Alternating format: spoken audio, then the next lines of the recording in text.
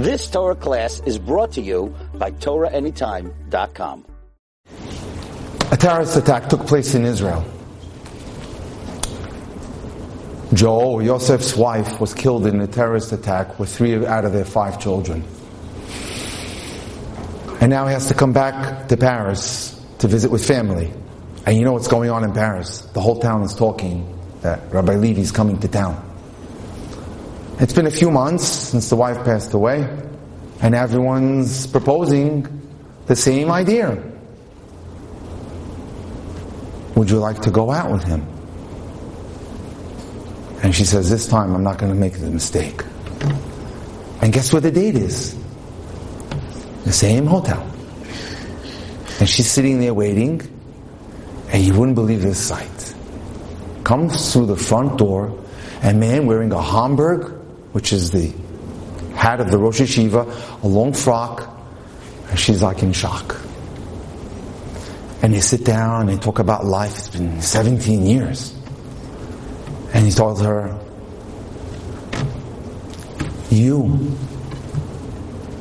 I owe you everything.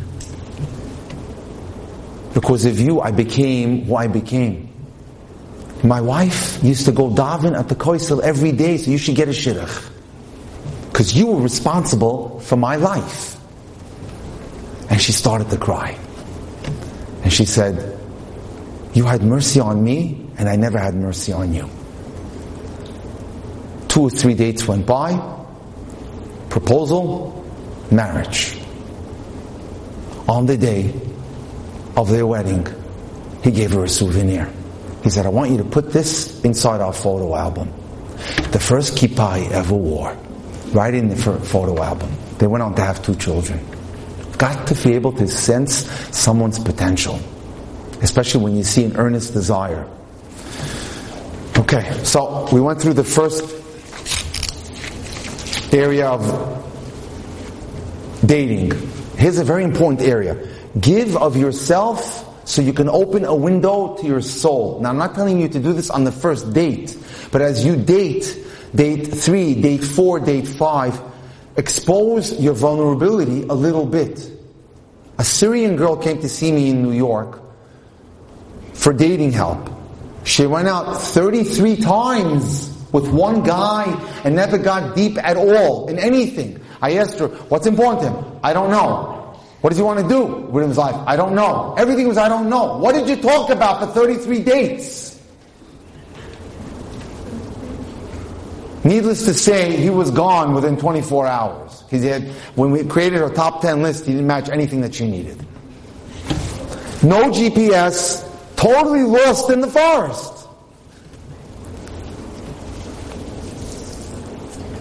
So it's important, when you share your emotions, you receive positive feedback. You've got to take a little bit of a risk. I'm not saying something which is extraordinarily, threatening or anything, but to give an idea who you are, what you represent, what you're looking for in life. That's important. Okay. Discuss personal issues and ask yourself, is he open? Is he honest? Is he erecting walls and keeping you out of places in his life? You cannot marry someone unless you have developed an open and honest environment between both of you, with nothing hidden.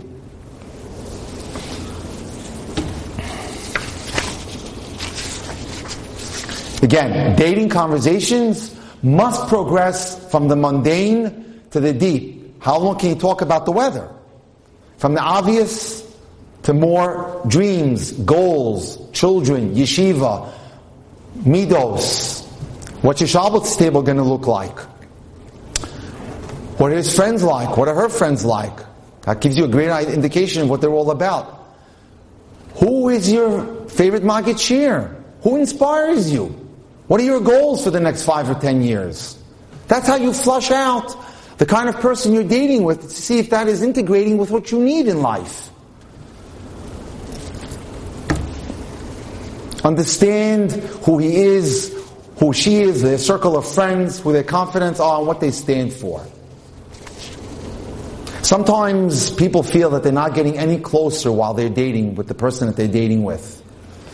Here's a suggestion. Complimenting each other helps tear down that barrier. After 4 or 5 dates, if he tells you, he accomplished a certain item, he finished the Masechta, say, wow, that's very nice. So, looking for ways to affirm the other person, because self-esteem is vital in a healthy marriage. Strengthening their self-esteem is always one way to get closer to that person.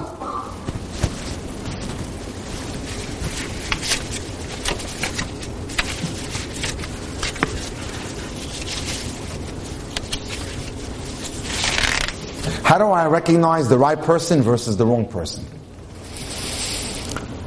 This is a didactic part of our class, so listen up. It's a mistake to be lured by outward trappings such as beauty or money. Although physical attraction is absolutely necessary, physical attraction can wear off and then the work begins. The right spouse will help you navigate your way through life, while someone you may be infatuated with can put you and send you down a path that you never intended to go. Too often people forget to take the long-term picture into account. Here's an important question you have to ask yourself. Will this person help me grow? When you choose a husband or a wife for the right reasons, you respect each other, you develop an appreciation for each other, and you're dedicated to each other's dreams and goals. When you look for a life partner, you're concerned with personality, intelligence, financial standing, religious values, family background. A marriage sometimes fails because people don't judge the other person with objectivity. They don't look and see who's in front of them. They project virtues on the person that doesn't exist, just to get it going and get it moving. Yeah, he's a good learner. Yeah, he's a nice guy. You haven't called, you haven't made any reference checks or nothing. Is your attraction towards your date based on an objective appraisal of his or her qualities? Or are you projecting virtues where they don't exist, and are you ignoring disturbing character flaws? People sometimes close their eyes, unwilling to see what they don't want to see. If you're looking for someone cultured and adel and refined, then don't settle for someone who's narrow-minded and crude and lacking in class. If you're searching for someone who's ruchnius, who has spirituality, then don't settle for someone who talks about money 24/7. If you want a warm hug, and a happy and accepting spouse, don't settle for someone who's depressed, self-centered, or judgmental. Loving him or her won't magically erase their bad qualities. However, being cognizant of the fact that he or she has flaws does not mean you have to reject him or her. Does not mean you have to reject. Every one of us has faults. Look at the person's flaws in relation to the positive qualities and do a cheshbon. If the positive qualities far outweigh the negative ones and there's nothing specific that annoys you, it looks good. When my last daughter got engaged, her 2 best friends broke up within weeks of their wedding. Both of them.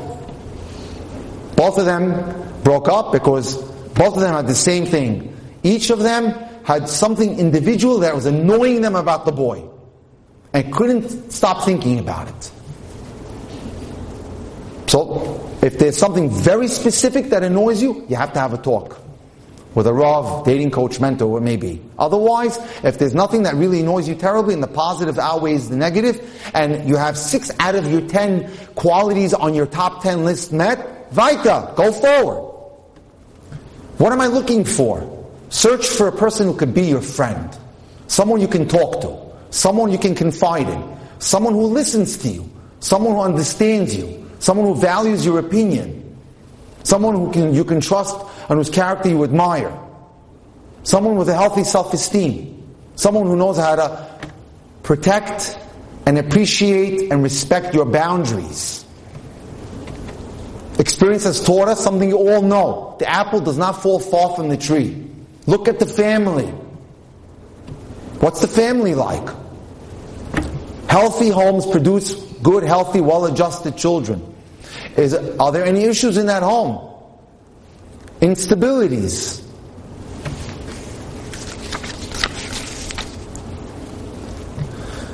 Ask yourself the question, and this is a very important question. Will he bring out the best in me? And will he or she allow me to be comfortable with myself? Or do I have to fake them out all the time because I'm constantly trying to win rapport with him? Be aware of incongruent behavior. What is that? He tells you one thing, but he does something else. He claims he goes to Vaisikin every day. So why are you in bed every day at 9 a.m.? Make sure that what he says or she says and what they do correspond. And here's a bunch of questions. Is he or she emotionally needy? They're always on top of you. Are they lovable and loving? Are they complimentary? Or do they frequently criticize? I had a girl come to me who's living in Muncie from Australia that had the very same thing.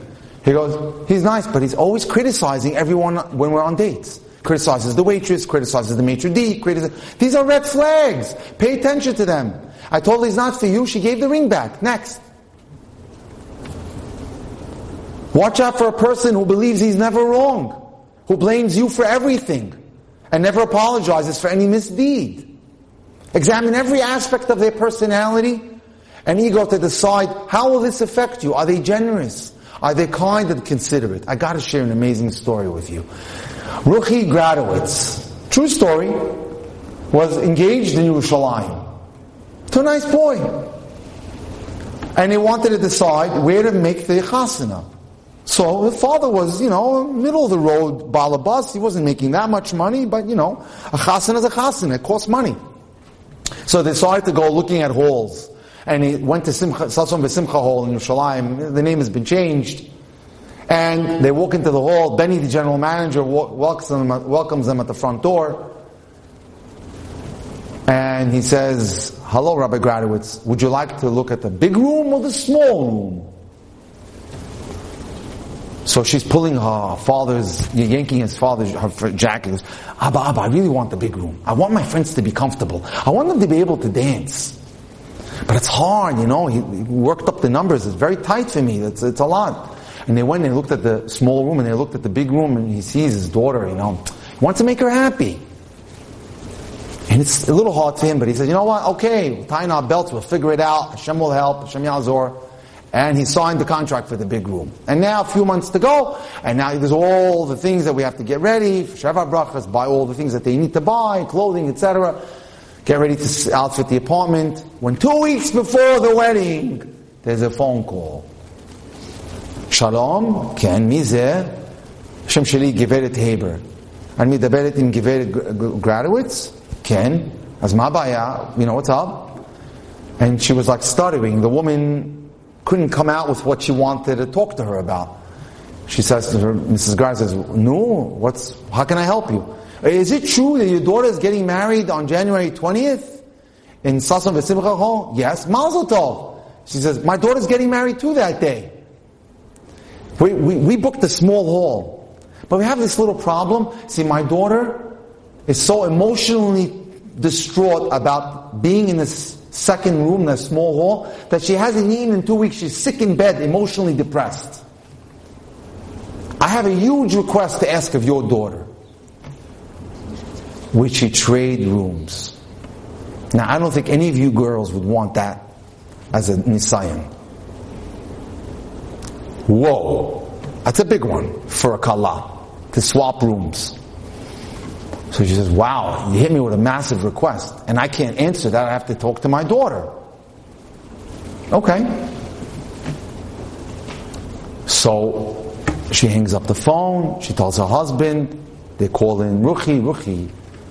Very interesting phone call we just got. And what happened, Abba Ima? They told her the story. There's this girl who's sick in bed. She's getting married the same night you're getting married. And she's feeling heartbroken over the fact that she has the small room. And she's making a huge request of you if you would swap rooms with her. Do you have the koach hanafshi to do that? So she says, Abba, Ima, I got to think about this one. Give me a couple of days. A couple of days goes by, and she says, I'll do it. Major league willpower.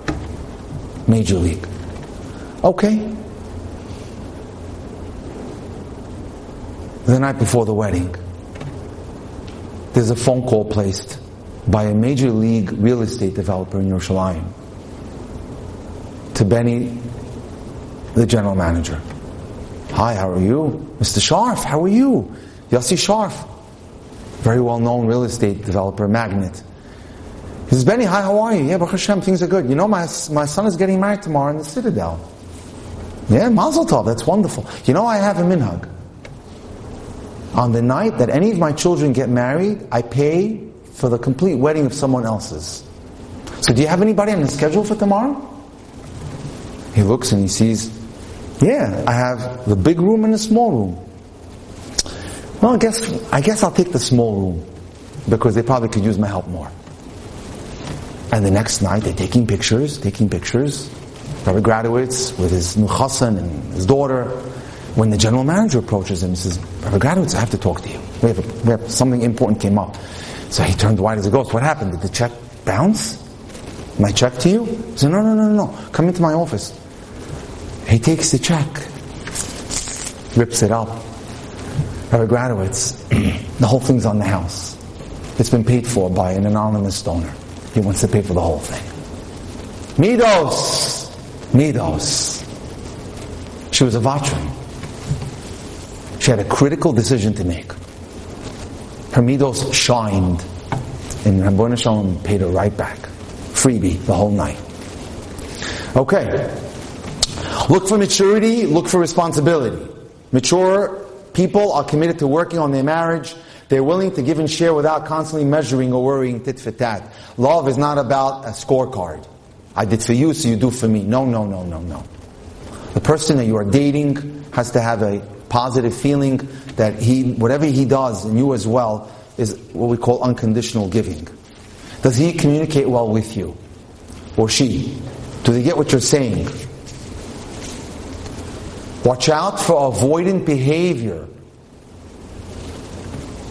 If you see the person avoiding answering questions, or doesn't want to reveal personal information about themselves, or doesn't want to meet your family, a sure sign that they have something to hide. Or he shuts down, or she shuts down, and doesn't want to listen to you because they're so self-absorbed in what they have to say.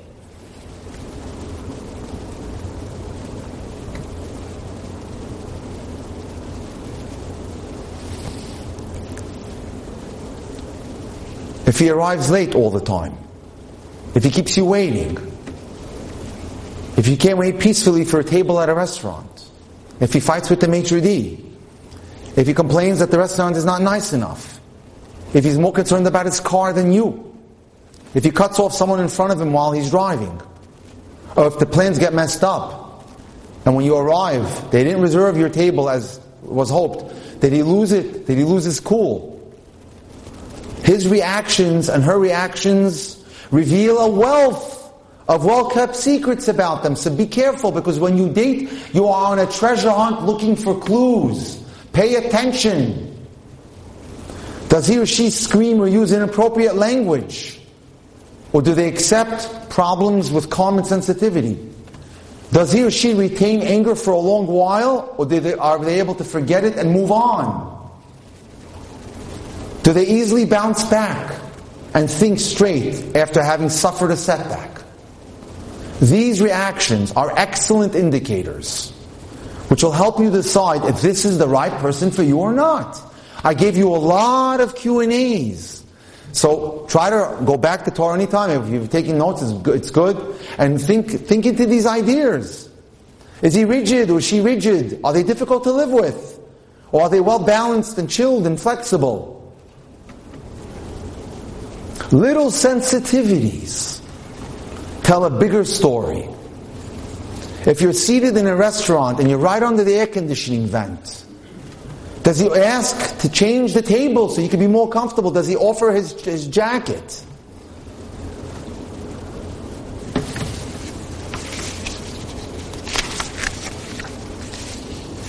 Pay close attention to to how he talks about his family. What kind of relationship he has with his parents, he or she have with their parents. Don't dismiss anything. Notice how he acts when he thinks no one's watching him.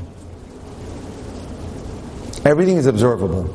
And eventually, people always ask me, how will I know about the real truth about him? Well, if you pay attention to the questions that I ask you, and you date long enough, eventually they let their cards down. Eventually you see who the real person is. Susie left to go to the ladies' room. Yaakov berated the waiter in front of her friends who were in the restaurant. Later, when Susie was told by her friends how Yaakov embarrassed the poor waiter, she said, you're exaggerating. She married him, found herself married to a guy who was critical, angry all the time, and divorced him a few years later. Be careful, like I said before, if someone has a terrible temper who bashes others. Be on guard with anyone who's cheap with his money, his time, or his attention. If you're at the bottom of the person's list, don't accept that.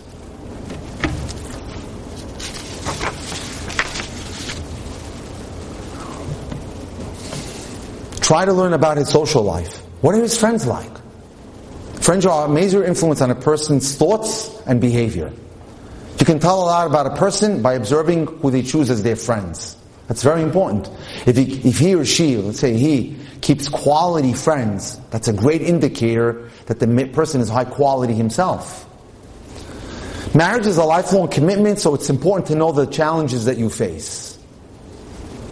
Now, you have to keep an eye on these things, to be on the lookout. We should never know from it, but it's important that we just have to make a little comment, be on the lookout for addictions, God forbid, emotional issues such as depression, OCD, issues we have to keep on the lookout for. It's very important. You never know. Religious beliefs are another important area to explore. Does he share your hashkafa? And does he plan to have as much religion in his day-to-day life like you would have? Religious differences are way too important to overlook. I always tell everyone, you need to be somewhere in the same playing field, religiously. It's even better when the girl's more religious than the guy. Because the girl has an easier time to influence the boy to become better. Does he have a steady job? If you're planning to marry a person who's working, do you have the same standard of living in mind? Does he plan to work, learn, or combine both? Do you respect his level of education? Does he work well with others? Is he willing to work hard? Is he intellectually compatible with you? Is he bright enough for you? Is he sharp enough? Does he have street smarts? All important. Again, are you comfortable with each other's lifestyle? And that means a lot in terms of the finances. Very important.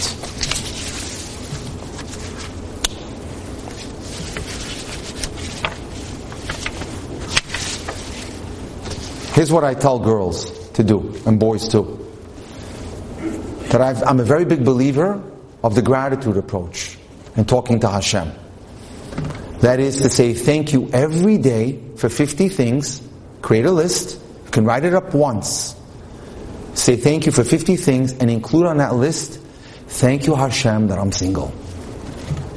I accept that it's the best thing for me. Let me read you a story why. Anytime you have a difficulty in your life and you haven't gotten what you want, the most important thing is to thank Hashem for it and then ask Him in a certain way. I'll show you. This is a story that Rav Shalom Arush writes, and I'll translate it for you in Hebrew. A woman came to me who could not have children for a very long time. And she told me she's tried everything. Tefillah, tshuva, tzedakah, segulos, everything. Even medical treatments. Nothing is working. And they're at the brink of despair. She says to the rabbi, will I never see a salvation? Will I never marry to have a child? Amarti le'ishas, I said to the woman, Ta'azbi kol ha'sigulot, forget about the segulos. Al titpalei harbe, don't even pray a lot. Ela ta'amdi kol yom, but stand every day. Lifnei Hashem, 15 dakot, after you daven, for 15 minutes, and say, Toda Rabba, thank you. Toda Rabba lecha Hashem, she'ad hayom en li yeladim, that until today I have no kids. Ki bevadai ze atov beyoter bishvili. It's the best thing for me, that I have no children until today. Why? Only through not having children will I achieve my tikkun, which calls for me now, until today, not to have children. Tavdil ayin tova, work on having a good eye. Be happy every time you hear news that someone had a child or someone got engaged. And here's what I want you to do. Rak basof. At the end, ask Hashem the following. Master of the universe, grant me my soulmate as a request of mercy because I deserve nothing. And I promise you, you'll have children. She had 6. Sha'ala oti, so she asked me a question. Why is your system better than mine? Hitpalalti, I prayed, bachiti, I cried, hitchananti, I pleaded to Hashem. Anitila, I answered her. Here's the difference when a person davens and then has a little bit of a seder in gratitude for the very problem. Sha'aladeh todah, when you say thank you, what you're actually demonstrating is emunah, that everything that is happening is for the best. When you have a so-called difficulty in your life or you haven't achieved what you want, that what I'm in now is the best thing for me. And when you say thank you, you're actually demonstrating that God runs my life, miduyak, perfectly, and there's no mistake in shum ta'ut that I have no children or I'm not married until today. And when you say thank you for the status of your life, you're showing imunah that everything is from Hashem and that the only reason that you're not married is kach Hashem rotzeh. And you'll ask Hashem to grant it to you as a request of mercy. Why didn't it work before? Yes, you davened. But because in the back of your mind, you'd look at your friend who had a child, you were upset. And now you had complaints against Hashem a little bit. So now your tefillah goes up to Shamayim, it gets hijacked by these mekatrigim, who bring it to Hashem and say, look at this. She went to the bathroom today, no dialysis, she's well fed, he's well fed, he has a job, promotions, travel, and then they have tinus on us. Pull the file. And we've been too nice to them. Last week they were on the interstate, they almost got into a car accident, but we made sure that the last minute they turned their eyes and they were able to see the car. They're not appreciating all that we do for them. I'll show you how I used it. I was trained as a foot surgeon, and I was in practice in Miami. One day, and when I was in New York for the summer, one day, I get my bill, $48,000. My nurse stole my credit card and went on a $48,000 buying spree. And now I was being sued by Capital One for the $48,000. I called them up. I said, she stole the car. It didn't help matters that her name was Lisa Cohen. But anyway, I told them, not related to me. She was a fry girl, not religious at all. I said, it's not me. Usually they just drop the matter, right? No. A few days later, there's a knock on the door. A man comes from court, summons a complaint. You're being sued. Okay. So I figured, you know what? I'll be pro se. I learned a little bit of law here and there in my life. I'm going to be my own lawyer. And I'm going to go in and tell the judge. I grabbed the subway in Brooklyn to go to downtown Manhattan to the courthouse. The whole way, thank you Hashem, it's for the best. 200 times. I get to court. There's a couple hundred cases. You don't hear your case. They hear a whole room like this size. So you're in the afternoon docket. That means you're with 400 people. And I was like 165. Okay, number 1 is called, number 2 is called, number 5 is called. They get up there, the judge decides the case, heads the case out. It's a 5-6 hour thing. You're sitting there. Finally, Cohen versus Capital One. So I approach the bench. Your Honor? Yes. Okay, Capital One. Where's your lawyer? This is a bank that probably hires $2,000 an hour lawyers. They can't find the lawyer. 5 seconds. 5, 4, 3, 2, 1, case dismissed. That's how you use the power of gratitude. You take a problem, you say thank you for the problem, because whenever we have an issue in our life, it means Hashem is trying to get our attention. When you say thank you, you're acknowledging, Rebbeinu Shalom, you got my attention. All the way. And just ask as a bakashas rachamim. It's an amazing tool. Consider it. Very, very helpful. Wait a second. Let me close with one small story. I recently lectured at Landers College for Women in the city. All good from girls. I read them a story. How I stopped searching for Mr. Cool and I finally found Mr. Right.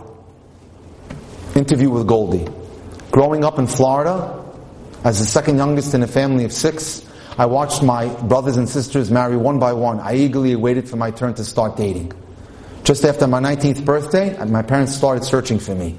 I never would have imagined that I'd be dating for over 10 years. To be honest, back then, I had an overly romantic vision of marriage. I yearned for the perfect wedding and wanted to find my Prince Charming. Instead of focusing on what core qualities I needed in a husband, I was fixated on finding the macher. Social, handsome, well-liked, who everyone would be impressed with. If you guys recognize the Enta syndrome here, we've learned it before. It didn't help matters that my parents put me on a very big pedestal. They wanted the very best for their little girl. Out of love and concern, they scrutinized the boys that I dated, searching for flaws and imperfections. No one was ever good enough. They rejected most of the bachrim even before I even went out with them.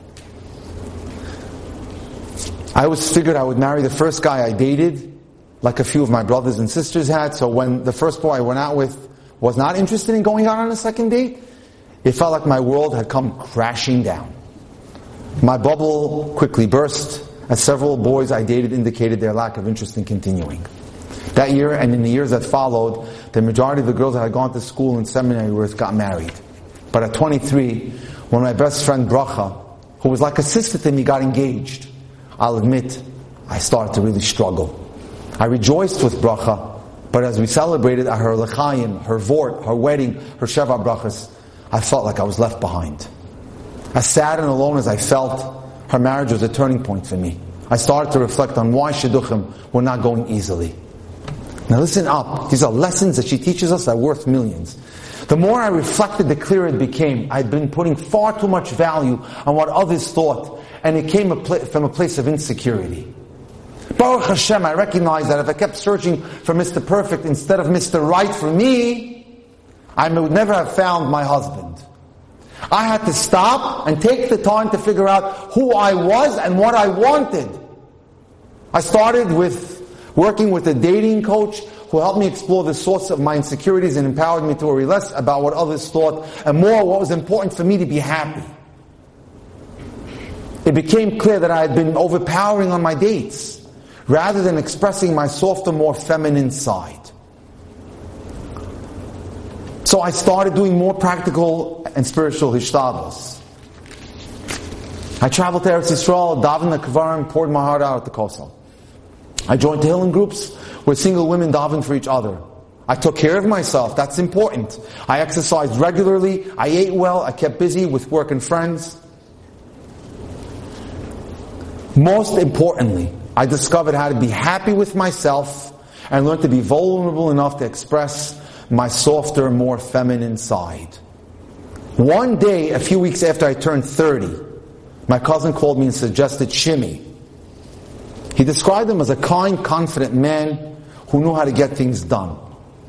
But when I searched him on social media, this is the big one today, he looked so nerdy in his pictures. Nothing like the cool guy I was interested in, so now I was torn. What's more, he was 26, 4 years younger than me. But I learned an important lesson in my 10 years of dating. A minor age difference doesn't really matter. If he was the right one, so what if he's a little younger? And if we had great connection and mutual attraction, so what if he wasn't the macher I'd envisioned marrying? At 30, it was crystal clear. I had to build a home with the right person, whether or not he was Mr. Cool or not. So when I met Shimmy, I was at ease.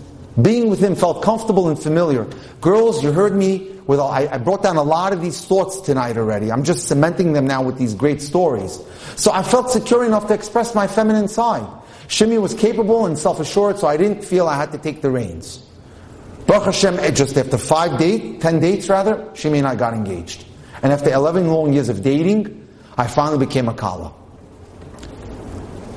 And believe it or not, I didn't introduce Shimi to my overprotective parents until after we got engaged. So what lessons can be learned from my story? Number one, don't be influenced by the opinions of other people. For years I made the mistake of letting fear of what people think guide my decision making in Shidduchim. Don't fall into that trap. And remember, you're the one that has to live with that person, no one else. Had I still been hanging on to my idea of getting a macher, I might have let my perception of Shimi's nerdy pictures influence my decision. And I would have missed out on meeting the most special person in my life. And two, don't overpower your dates. For all those strong women out there, there's nothing wrong with being intelligent, confident, or strong in your opinions. These are tremendous qualities. But don't make the mistake of overpowering the men that you date. That's very important. Share in the conversations, but maintain that feminine side. Show an interest in hearing his opinions, even if you don't agree with them. And it's important to know that everyone can change. I'll close with this story. Professor Bennett decided to discover what makes a millionaire. He wanted to know what makes a millionaire. What are the qualities of a millionaire? So he gathered 250 PhD students in the university, and he said to them, it's taken me a year. I've assigned each one of you to go live with a certain millionaire. In 6 months, come back and give us your report of why your guy became a millionaire. 6 months went by, and now they come back. And everyone gets up one after another to address the audience and tells them almost the same exact findings. My guy, he's ruthless. My guy is mean. My guy will crush anyone to get to the top. My guy is being sued or suing someone. And it's going like that, 1, 2, 10, 20, 50, 100, 200, until they get to 249. PhD candidate 249 comes up, and he says, my guy has no enemies. He's not suing anyone, he's not being sued, he's a friendly guy. And now the professor is stuck. How could it be? Everyone fell neatly into the same, type of profile, but 249. We've got to send another group out to 249. Right? He was a pharmacy magnate. His name was Bigelow. And they decided to go to his house, which is situated right there in front of the Hamptons, gorgeous on the ocean in Long Island. Mr. Bigelow, you were part of a study of what makes a millionaire. But something's wrong. All of our students came back with the same findings. And you are completely outside the curve. You're not suing anyone, you're not being sued, you have no enemies, you didn't crush anyone to get to the top. He stops them, he goes, hold on. That's exactly who I was. That's exactly how my father raised me. Son, set your goal and crush anyone who gets in your way to get to that goal. And that's exactly how I behaved until a year ago. Myself and 20 other CEOs, multi-billionaires, American CEOs, decided to take a little trip to Europe to expand our business, looking for new markets. We're done. We said, we have 3 extra days. Why don't we just hop over to Israel, startup nation, where we met with some investors. We had an extra day, so we hired a tour guide, and he took us to Yerushalayim. And most of these people are not religious, the CEOs. And he goes, he tells them, I saved the best for last. I'm going to take you to the biggest institution of Hebrew learning in the world, the Mir Yeshiva. And so he tells them what happened. Here I am with these CEOs of American companies, and he takes us into the Mir Yeshiva, and we see men learning the Talmud everywhere. There's no chairs. They're learning on stairs, underneath stairwells, everywhere. And no one even looked up at us. No one even admired us. You'd think they would be like, wow, look at these CEOs of American companies. And then the tour guide says, I saved the best for last. Let's go meet the CEO, Nosson Zvi Finkel, alav shalom. So they walked up to his apartment. Expect the dean of a university should have a bird's eye, gorgeous condo overlooking the Kosel, right? They walk in, old furniture, old shank, sforim everywhere, broken down living room furniture and all that. He says, gentlemen, have a seat. How'd you like the tour of my school? He says, wow. So Bernie Marcus, who's the head of Home Depot, big chain of home stores, he says, Rabbi, how do you do it? How do you run such a place with such precision? 8,000 students. I can't do that with all my stores. So he tells him, because today you came to see what a human being looks like. He asked him a question. How much space would it take to be able to have a college for 8,000 students? He told them, I'll give you the answer, about 750,000 meters. Here you have 3,000 meters. That means every student gets half of a meter. How many teachers would you need for 8,000 students? Hundreds! Maybe 500-600? Here we have 20 rabbis. And how many people would you need to run this whole empire? $40 million budget. A dean, assistant deans. Here we have one Rosh Yeshiva. He says, gentlemen, today you saw the difference between an animal and a human being. So Mr. Bigelow says to the investigators, when I heard that, I came back and I said to myself, I don't have to be mean and vicious and cunning. I could be nice and friendly. I could change. And it could change. And I could be someone else. And that's my message to you today. Look within yourselves, grow, become better, dig deep, develop your midos, develop your talents, develop your skills. And I give you my utmost blessing. We should come back here next year, and everyone here should be a chassan and a kala. Thank you so much for having me. Thank you so much. You've just experienced another Torah class brought to you by TorahAnytime.com.